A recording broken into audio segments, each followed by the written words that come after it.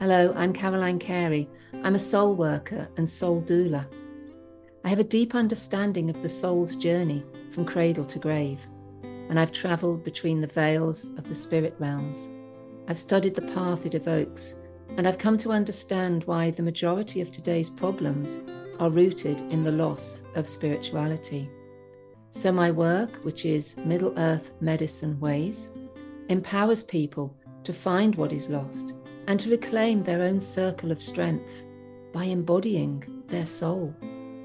And I do this by holding a space for healing and soul retrieval with shamanic skills, trance, and conscious dance.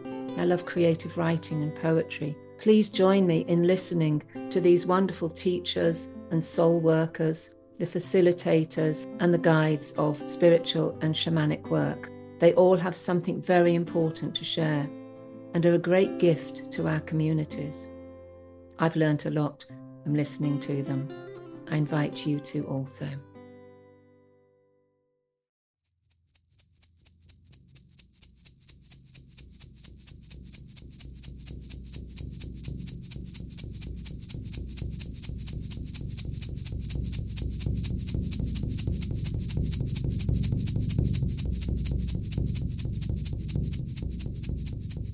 Hi podcasters, Caroline here with my podcast Soul Purpose.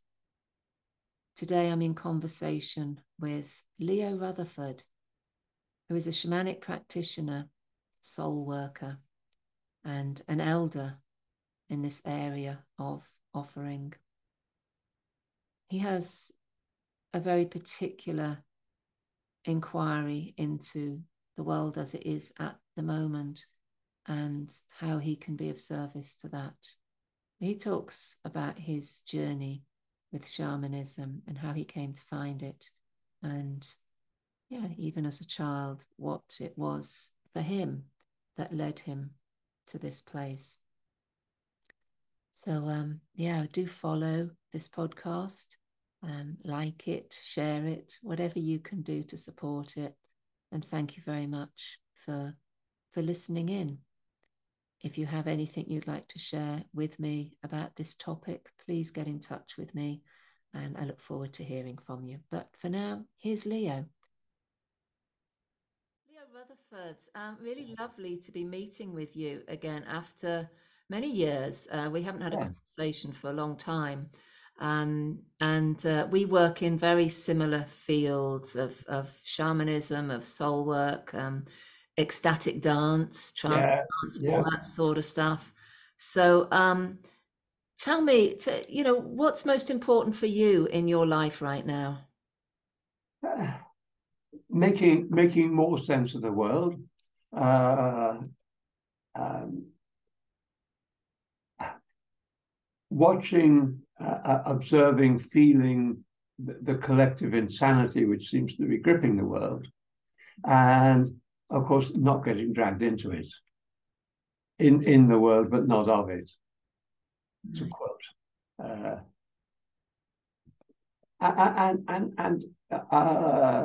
To deal with aging and the problem of bits falling off the body vehicle. I've got no bottom teeth at the moment. I had implants 25 years ago, and they've done their course and fallen out and so on. And so I'm in the process of renewing that and getting it sorted out. Right. Cool. But bits fall off. Hair fell off ages ago, and so on and so forth. And so keeping going is the most important, is a very important thing, keeping the vehicle going. Right. Cool. Yeah, we have to do that, hey? Yeah. So, when it comes to the work that you do, I'm always interested to know in how it began. What are its origins? Where did the story of Leo Rutherford begin in that sense, in your working life, in your... A string of things happened. I went into engineering from school because I didn't really want to deal with people. I trusted machines a lot more than people. And of course, inevitably that led me the other way. I ended up managing a business and building it up and so on, which the first 7, 8 years was brilliant, or eight, 9 years really, yes. It was 12 years altogether, but by the latter part of it, which was actually the mid-70s, when inflation, like again today, but inflation then was running crazy. Government's official maximum inflation was 26%, I think. But on the shop floor, it was more like 45 to 50%. And trying to keep a business going with, loads of everything changing became really, really difficult. And I ended up in a midlife crisis. And I came out of that. I managed to get the company taken over. And I came out of that and went on an odyssey to try and make sense of life, because I recognized by then that I wasn't making sense of my life, and I couldn't see much sense in the way of life around me, or the parental home that I came from. And so I started off in London and going to workshops and different experiences and so on. And on a visit to Findhorn, I met a nice woman from California, and she said, "Come and stay with me in the summer." So I did. And what I saw then in San Francisco was the melting pot. It was a really great melting pot of the most avant-garde human potential, spiritual, etc., stuff going on.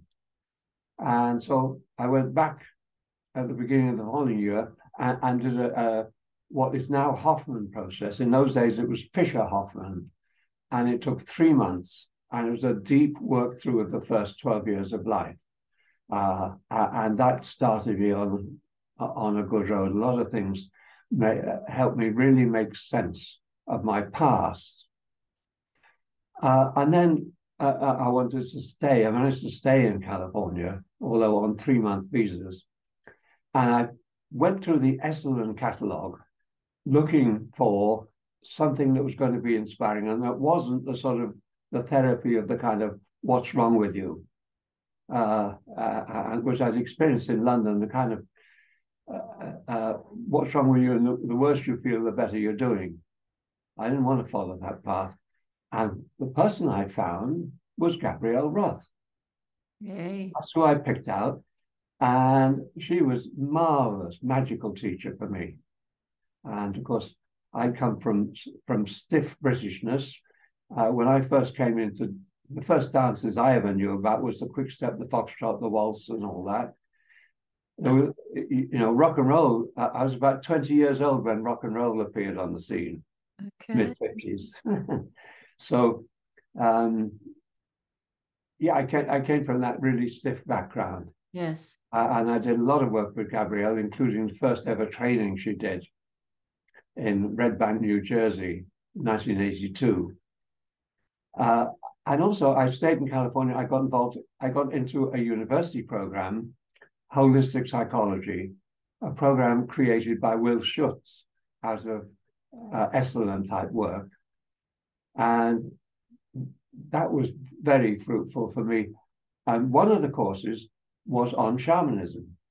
And that was like my window being widened even more.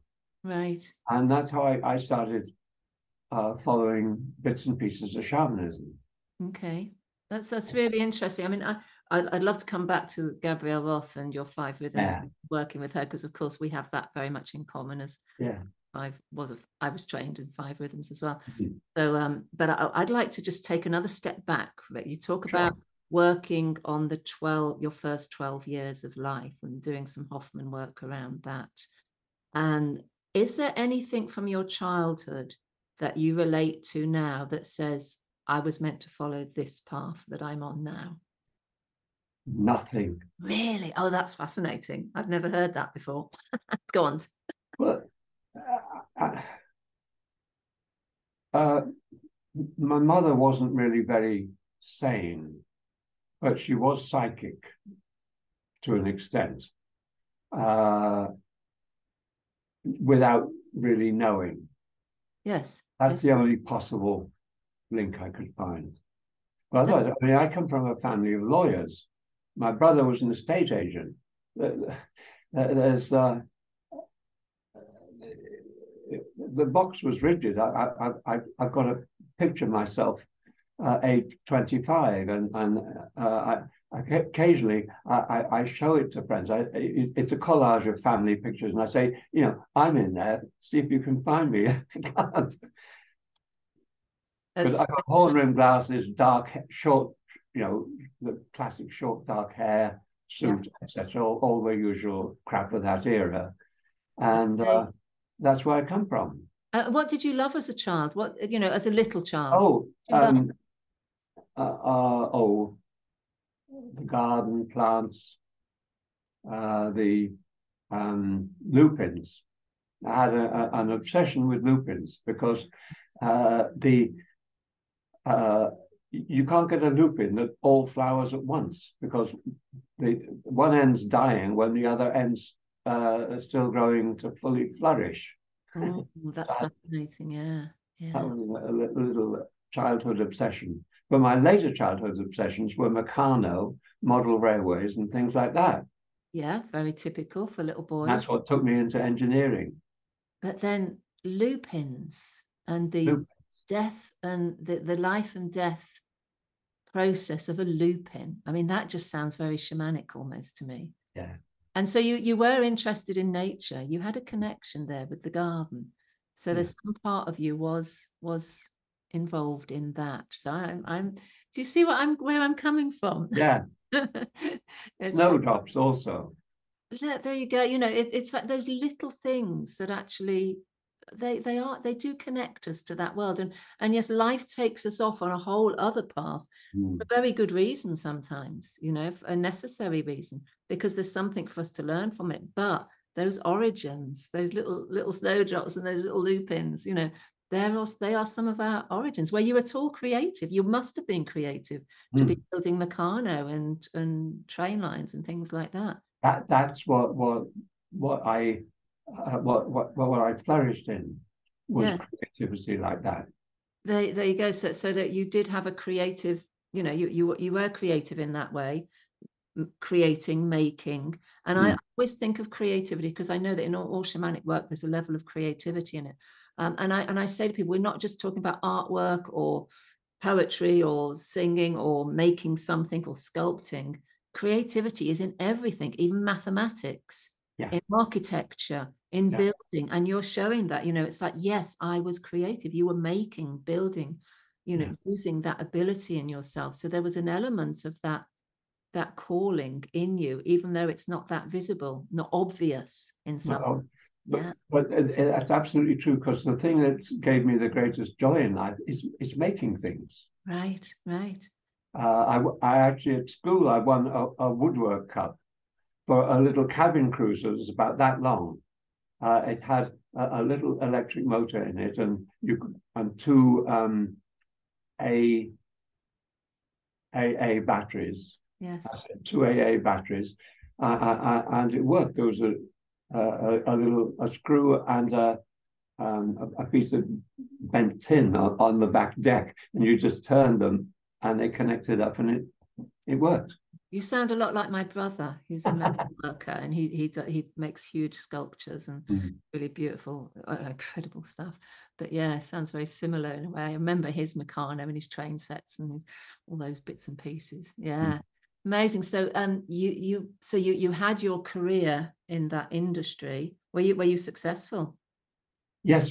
Yeah, I built up a small business that was on its way to bankruptcy, and I built it up to be a whole heap bigger, and successful. In my last year, it was flourishing. So that being successful in business has obviously supported you to be able to bring your shamanic work and what you offer now and have business skills around that.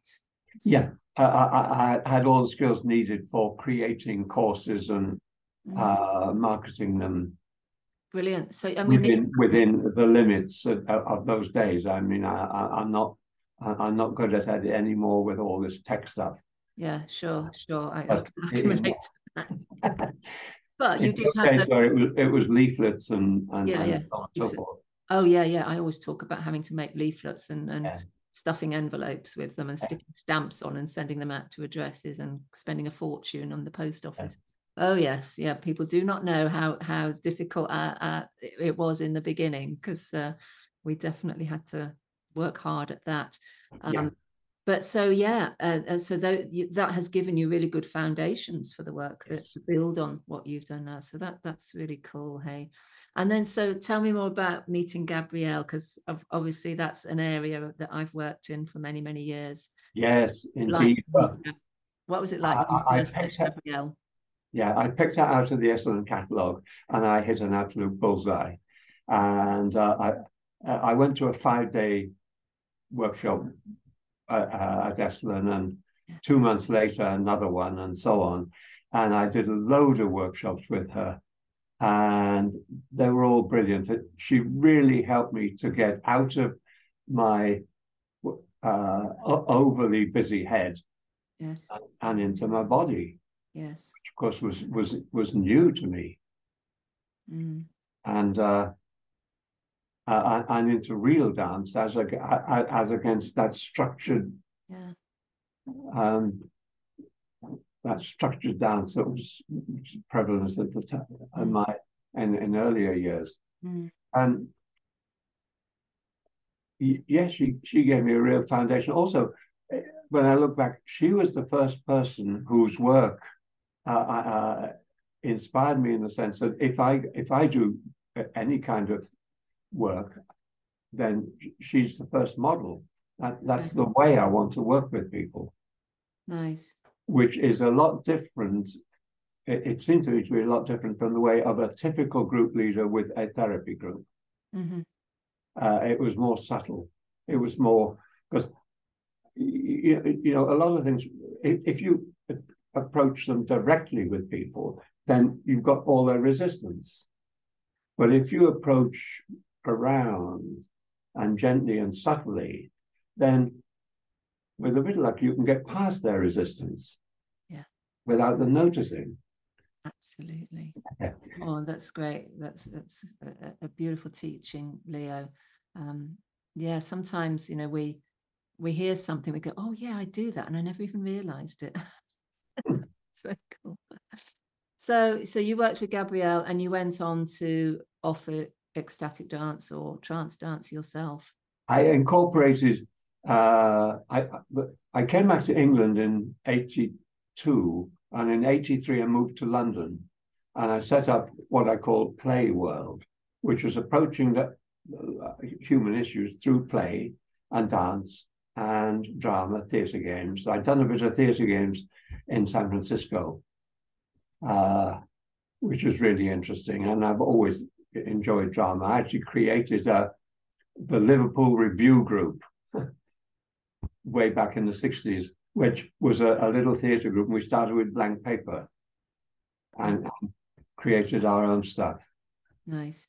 And I incorporated 5 rhythms into that. And so I was actually the first person who ever facilitated 5 rhythms in England. Were you really? Wow. Well, 83, 84. Find anybody before 84. Oh, and I was selling Gabrielle's tapes at that time, because they weren't marketed in England. Okay. And of course, she gradually got famous, and her stuff really took off, which is brilliant. Yes. Oh, and I was able to pay her back, because a friend of mine was bringing teachers over from the States, and he was going to bring a therapist that I actually knew in San Francisco days. And no. I said, no, bring Gabrielle Roth. And he did. And my crew at that time, we filled most of our first workshop. Brilliant. So you really initiated Gabrielle coming to the UK. Yeah, I really helped it along. Oh, wonderful. Great. Wonderful. I'm glad to do that, for her. And I just did it because it's the right thing to do it. And I wanted it all to happen. I wanted to be there. Yeah. And we do But these things in the because we want process, them. it got her really started. And of course, she took off over here. Yes. Right. Oh, yes. And that's sort of how I got to dance with her quite a bit, just from her coming here and going over to New York and training Yes. her there. Yes. So yeah, wonderful. So yeah, so shamanism. Let's talk about that. Where do you think that originated in you? Where did you start to really get a sense that I'm Oh, my own? Carlos Castaneda, Oh yeah, oh yeah, yeah. like so many, inspired by that, and inspired by the more than so much more than on the surface. Well, obviously, all this work takes us beyond the surface in different ways, but his stories really suggested just how much more there is, and and after or well, no, during the course of my doing my MA, I got in touch after that workshop on shamanism. I got in touch with people in Northern California, and I found Sun Bear, and he had a medicine wheel gathering weekend a couple of times a year with about 150 people. So I went to that and met people. Oh, and one interesting thing, Stephen Foster, who pioneered the Vision Quest for non-native people, gave a talk on the Vision Quest, and I listened. And I thought that's great, but I'm just not ready for it. That's something for the future. So, uh, eh, so I looked for something else in the wilderness that was much lighter.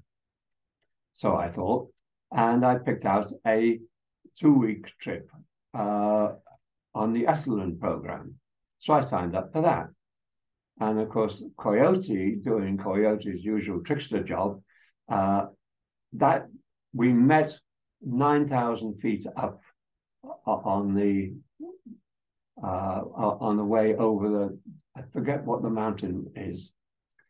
And of course, first evening we met, and the leader, Robert Greenway, says, "Oh yes, and of course there'll be a vision quest." Okay. So what I'd avoided was right there in my path. Came back to you. How was that vision quest? It was a revelation. I imagined spending 3 days alone, I'd be bored out of my head, and so on. But I actually made friends with myself in a different way, and nature showed itself to me uh, in all sorts of ways. And one additional way was there was some peyote. Some people were chewing peyote, and someone gave me a little bit of peyote. So I chewed peyote, not chocolate, and so on, and had a very, and it was only a little bit of peyote. It wasn't enough to take you on a journey. But a strange thing happened in the evening of, I think, the second day. I was on the side of a valley, and on the other side there were hills. And one of the hills, I started seeing it as if I was seeing the structure of the hill. And everything else, I looked around, everything else was bog standard. But that one mountain, it was like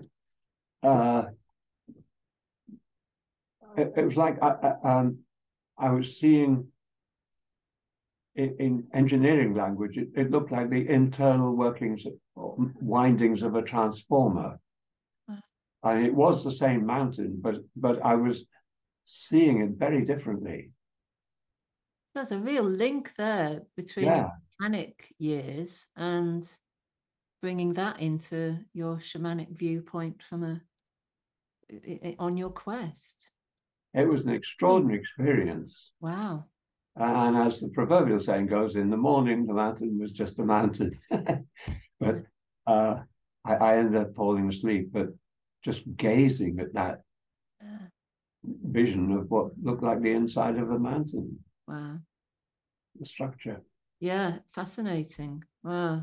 So you brought a lot of this work back to the UK. You began to teach and share knowledge. I began to teach Play World. I started it in autumn '83, and I realized that Christmas, New Year was the very time, because I started ambitiously. The first meeting, there was 20-something people, and I organized to do something every Saturday night, offering a very different kind of night out, as against the usual in a church hall or something of that nature. And a few weeks in, there was me, my co-leader, and two people. So it went like anything, it's a struggle to get it going. Of course. Yeah. But over the Christmas New Year period, I programmed a number of things. And from then on, it was working. It took off. Yeah, it takes time, doesn't it, for anybody setting up classes, and even in those days when there wasn't so much, we have to build these things and be patient, hey, and you learn a lot from that, I believe. Certainly. And it took off the next year, and then I added in. I offered a basic day on shamanism, very much thinking my inner dialogue that I'm not entitled to do this. I don't know what I'm doing, etc., etc. But it seemed to go all right. What did you do in that first workshop? Give us an idea. I just talked about. I think I talked about the medicine wheel. Okay. And probably, I don't remember really, but I probably did a journey or something or other with them. Okay. I was in conversation with Nicholas Breezewood recently, and he said he went to one of your very, very early workshops, which was about the medicine wheel and journeying, and that's where he started, his journey began. So we have a lovely link there in these podcasts on Nicholas Breezewood. First experiences for you as the teacher, which is fantastic. So that's what you started to do. And tell me about the medicine wheel. Where did that come from for you? Harley Swiftier taught the medicine wheel, and I learned a little bit while I was still in California. And then a friend of mine, I told a friend of mine, Heather Campbell, about Swift, and he was coming to Germany, and she went to Germany and came back to England full of enthusiasm, and we set up the Deer Tribe in England. Yes. And she brought him over, and I did 2 weeks solid with him, which was really good. Nice. And got the medicine wheel really spoke to me. It was like I've been given a map of life, which I've never ever had before. I've been floundering around trying to find what the territory was, really. But medicine wheel, it was like a map of how life works, and it's multi-level, and so you get all sorts of aspects, from the spiritual on the one hand, and the structure of the creator, the mystery, the creator, and fire, earth, air, water, the building blocks. Yes. Right down to work on the wounded child. Right. Okay. Which leads with a method that spends as much time on what to do about it. It's the two parts of going into what's hurting and what's wrong, and then how you get out of it. Right. And in my therapy work, the first part seemed to be very, very emphasized, but hardly anybody was dealing with what you actually do to get yourself out of it. Right. Yeah. And that medicine wheel, the Star Maiden's Circle, was a revelation and became a really important part of my work. And of course, in our education system these days, we're given a curriculum, but we're certainly not given a map of life No, and how to no. work with that. Yeah, so it's very all-encompassing, isn't it? When we work with these kind of maps, it needs to include everything. So it's it's amazing to hear your journey on this. And so today, what is it that you offer now? Well, I still offer the medicine wheel because it's such a marvelous map, and that's my starting place. Mm.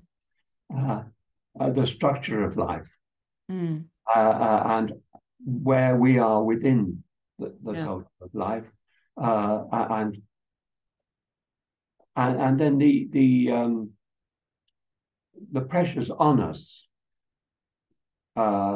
described through the medicine wheel make more sense of them. Petty tyrants, etc. What happens when the energies of life go wrong?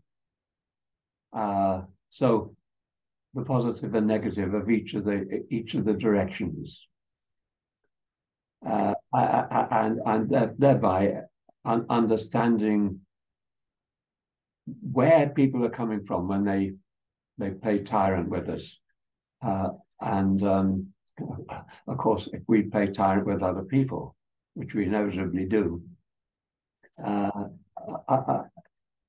seeing how our wounding creates our ability to wound, and how to then constantly work to heal that so that we don't do that. Sure. Yeah. So we live in England, right? Yeah. In Great Britain, and there's a lot of wounding, there's a lot of hurt here, there's a lot of dysfunction. We struggle with what we do have and what we don't have. How does shamanism and spiritual teachings and soul work, how does that fit into today's society here, particularly here? Yeah, absolutely does. Although the medicine wheel that Swiftier teaches came from Jaime Storm, and he taught a lot of people. And it probably comes from Central America. Nobody's absolutely certain, but it feels like it comes from the old Mayan culture. Okay.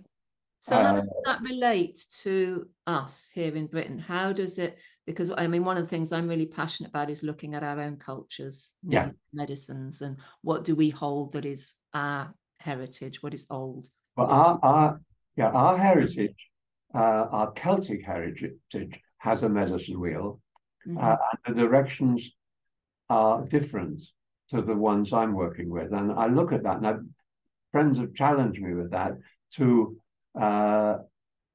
transform the one into the other. And I set about trying to do that, but the problem is that roughly speaking, half the directions are different on the Celtic wheel, and half are the same. So you can't make, there's no way of making a simple change by turning everything a quarter around. So I just feel that to work with each system on its own rights. Okay.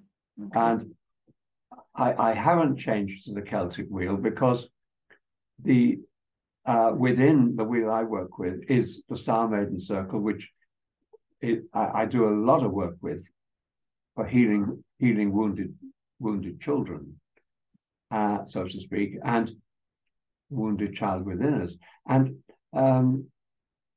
I can't find that in the Celtic wheel. Okay. So I stick with the one that I learned simply because it works. And the fact that we're here and it came from over there doesn't actually, to me, make any difference. Okay. And what else? You include the dance. You're still working with trance dance. Oh, yeah. Yeah. Yeah. How's that going?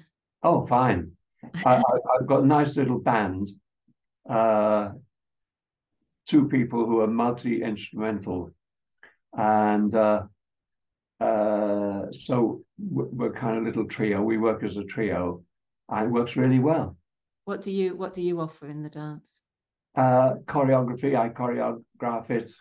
And also I've got somebody with the group that I'm training as well, and so on. So I set it all up and then progressively step back and let other people do it. Nice. Are you still dancing, Leo? Do you dance? Oh, yeah. But I don't keep going for the same length of time I used to. Well, I experienced that. I can't dance as long as I used to dance, but in 5 rhythms days, we'd be going all day, and Yeah, it was full on. But I definitely can't be doing that now, in my 60 odd years. So yeah, it slows down a little bit, but it becomes sometimes more of an internal dance, hey? yeah, It's equally valid and really important for us to be following. yeah. And Take us into those deep places. And what would you say to people who are sort of veering on the edge of the shamanic ways and the spiritual ways, and maybe who've become a bit lost in what they're used to, and saying, well, this isn't working for me anymore, I need to look elsewhere? And how would they approach this kind of work what's your But idea? to me, shamanism is practical. It's not about beliefs, which religion most certainly is about. It's not telling you what to believe.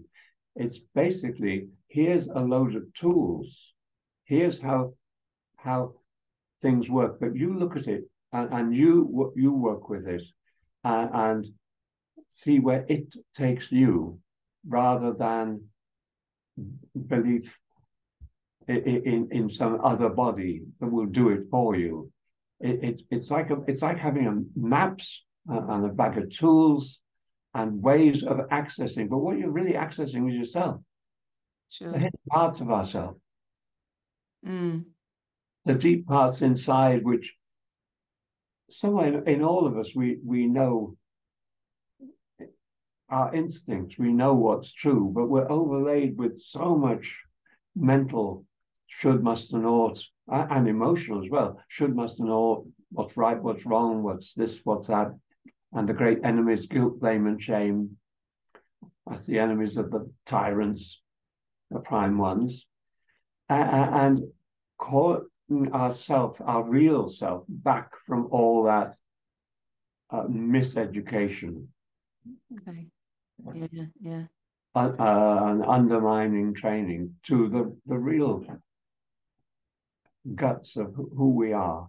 It's a great way to put it, that is practical, and it is learning the tools and being part of that and being part of community, hey? Yes. Trying to do it on our own. So the community is vital, yeah. And then finding teachers or guides that are going to be supportive along that path. Yeah. And the guides, because the ultimate is yourself. Yes. I mean, we go to the upper world to meet the wise being, but who's the wise being? It's hidden away in here somewhere, but it takes quite a bit of effort to contact. Yes. Yeah. And having that outer visual can sometimes help to marry those two together, of course. Yeah. So having a way of going down into the depths as if you're going into the earth. Yes. Gives you a framework to visualize, and spirit guides as power animals or birds. Well, an animal isn't confused. An animal doesn't need a therapist. It is what it is, what it is. And each animal has its innate knowledge of how to survive and how to thrive. And isn't confused, unless it's a pet, perhaps. But we have all this very useful abilities, but they also can take us over and be as much of an obstruction when we really try to get to the depth and the root of ourselves. Absolutely. Yeah, of course. So, Leo, you were very instrumental for me. I just remember a conversation I had with you, and I was moving from my 5 rhythms days and other organizations that I was working with, and really looking for what was mine to offer to the world. And I always remember you saying to me, well, you could do a shamanic training, you can offer something like that's yours, that's, you know, innate within you. And I said, oh yeah, but there's all the legalities and all the stuff you have to work out around that. She said, there's none of that, you just do it. And I did, and I set up Middle Earth Medicine from that conversation, Right. which was which was just wonderful, because I suddenly got it. Yeah, you know, there's no rules about this particularly. Obviously, I have years and years and years of trainings in other things and knowledge, and I'm bringing all that in one big cauldron into the medicine that is mine from my experience, and that's what we each need, hey, to share our own experience of this. And that's when we become guides rather than teachers, so to speak, but we're then guiding others with the experience that we have. When we don't have the experience, we don't have anything to share on that, but when we do, that's what's useful to other people, hey. What would you say your main offering is around that? What have you learned personally for yourself? Well, one thing I say about qualification is, what I feel is there's one qualification that we absolutely need, and that is the qualification from spirit. Right. Because I've seen people get all sorts of paper qualifications from humans, but if they haven't got it in themselves, they set up in practice and it doesn't work. I've seen other people set up in practice knowing, I could just see how they're competent, and the practice just takes off. Yeah. Spirit says, if people come to us, we're qualified by spirit. If they don't, then we're not. Great way of looking at it, and being with it. That's really important, hey. So I haven't sought, and I do have MA in holistic psychology. I haven't sought any other qualifications. Yeah. And I've taken stuff from multiple sources. Basically, I've taken everything that touches my heart and made it into medicine. Wow, that's such a gift to come to that place, hey. So what's your hopes for the future? To keep going. On the one hand, to keep going, and on the other hand, to be ready when this lunatic idiocy that's going on in the world, with lockdowns, and I mean much bigger than just I'm talking about mental lockdown, and the attempts to limit, control, restrict, and so on, when they die off, or I would say when real truth starts to burst through. I think normies, those people one might call normies, will find their reality shaken. They may need quite a bit of help. Sometimes we need a shake up, don't we? I know it's certainly helped me in my life. Yeah. It might not be comfortable, but it has been necessary. Yeah. Well, it's been really, really lovely to talk with you, Leo. To talk with you too. And you know, I'd love to hear some of your experience and what you have to share. And I really wish your work, you know, to keep flourishing and growing, and for you to be touching the people that you know you come into contact with, and who are able to dance with you and journeying with you. It's a special platform, hey, and a very important one in this day and age. Yeah. And likewise to you. It's great that you created your own medicine and you're doing your work in your way. Absolutely. What could be better? It's great. Well, yeah, it feels important. For me, it got to a point where I just said, you know, what I was always asking the question ever since I was a very little girl: why am I here? What's mine to do? And that has carried on right the way through my life until I absolutely had to pay attention to it and couldn't move on without it. So it was like having to drop lots and lots of stuff away, all the attachments I had to other trainings, groups, organizations, all of that. And then just, it was a bit like standing naked in front of spirit and saying, okay, what do you want me? And then then it took time, and it took for me to be at a certain age as well, I think. And then to just start to look at, well, what have I been gathering in my own cauldron all these years? And starting to look at that and get creative with that and say, well, this is what's touched me. This is what has supported me.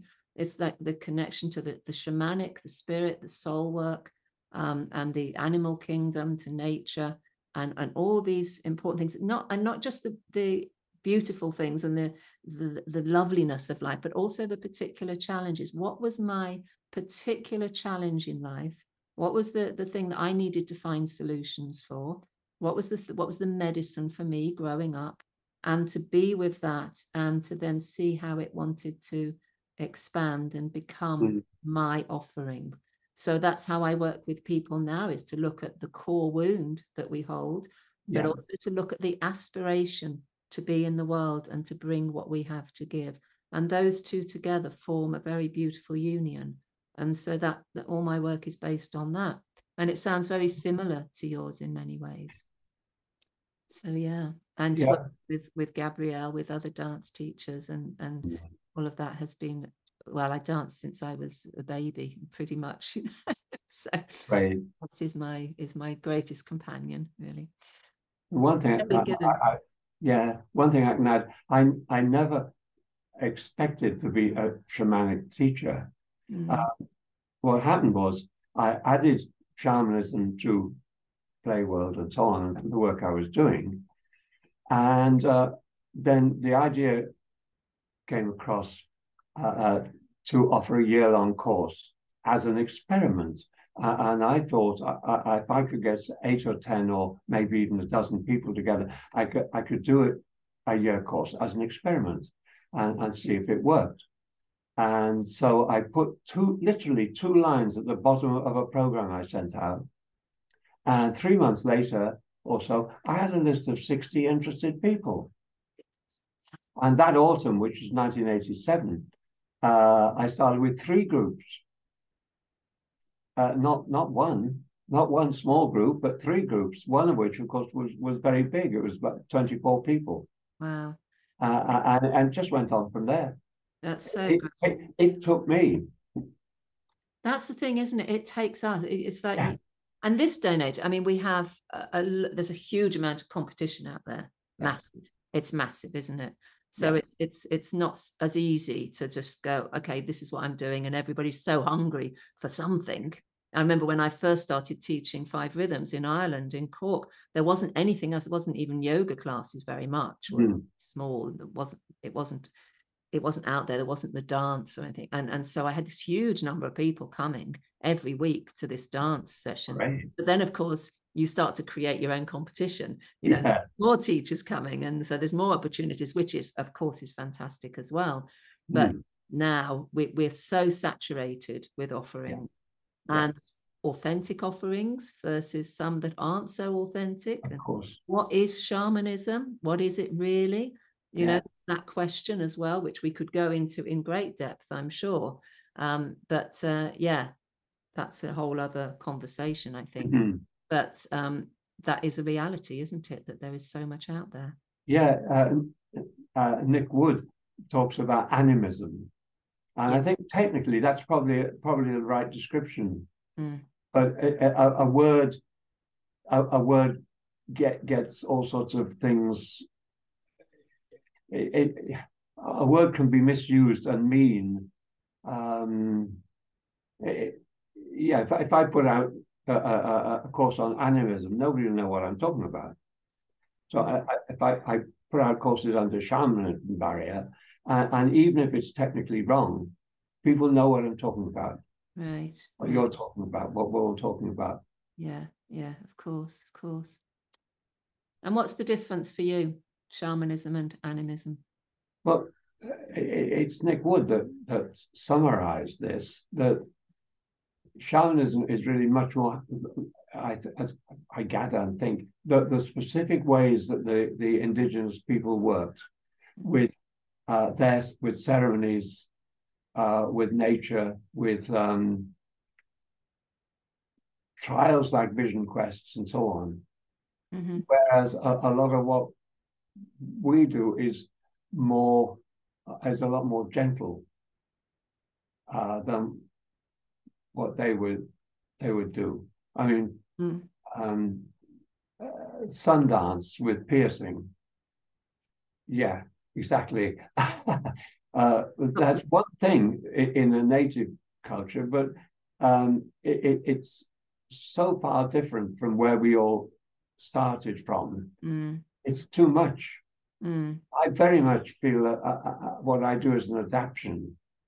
Okay. But that's what I'm trying to do is because the one thing I'm concerned with is helping the people who are here. Yes. Not working on any theories, but just simply helping the people who come. And if you offer something that's too challenging, that's no good. You've got to work up to that.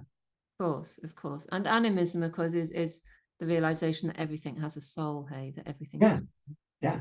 Yeah. And that's very much part of my work is Yeah. the soul of humanity and of community, the soul of the landscapes we're upon, the soul of the creatures. Yeah. Just so it's all encompassing in that respect, isn't it? Well, we've covered a lot of ground here, Leo. I'm really delighted we come to the end of our time, and we'll end here. But is there anything in particular that you would like, a message you'd like to give to the listeners on this podcast? Ultimately, it's about becoming our true self in harmony with the world and with the planet. I'm using what we need, not misusing. Giving the gifts that we have, whatever they may be, to help each other. In the ultimate, there's only one human, and it's the totality of us all. So we each offer and contribute a bit, but if we take more than we give, that's not sustainable.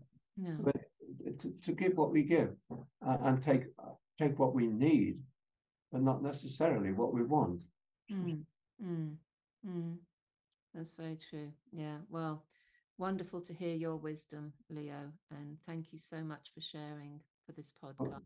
Thank you, Caroline. Thank you for a lovely exchange. Yeah. Really nice, really nice. And I would love to have your details to put into the box underneath this podcast. So I'll talk to you about that in a moment. Thank you, Leo. Thank you so much for listening right to the end. I hope you enjoyed that podcast. And remember, you can be in touch with myself or this speaker. My website is middleearthmedicine.com. We have a wonderful membership platform that you can join for just £5 a month. And we have lots of recordings and interesting information that we can share with you there, plus meeting online with regular groups. You can also find the details of our speaker in the box below with their links, their websites, and a little bit of information about them. Thank you for joining me and being part of this Middle Earth Medicine community. I hope you'll listen to our next show. Please follow, share, like, whatever you can do to help this community to grow. We really appreciate you. Thank you.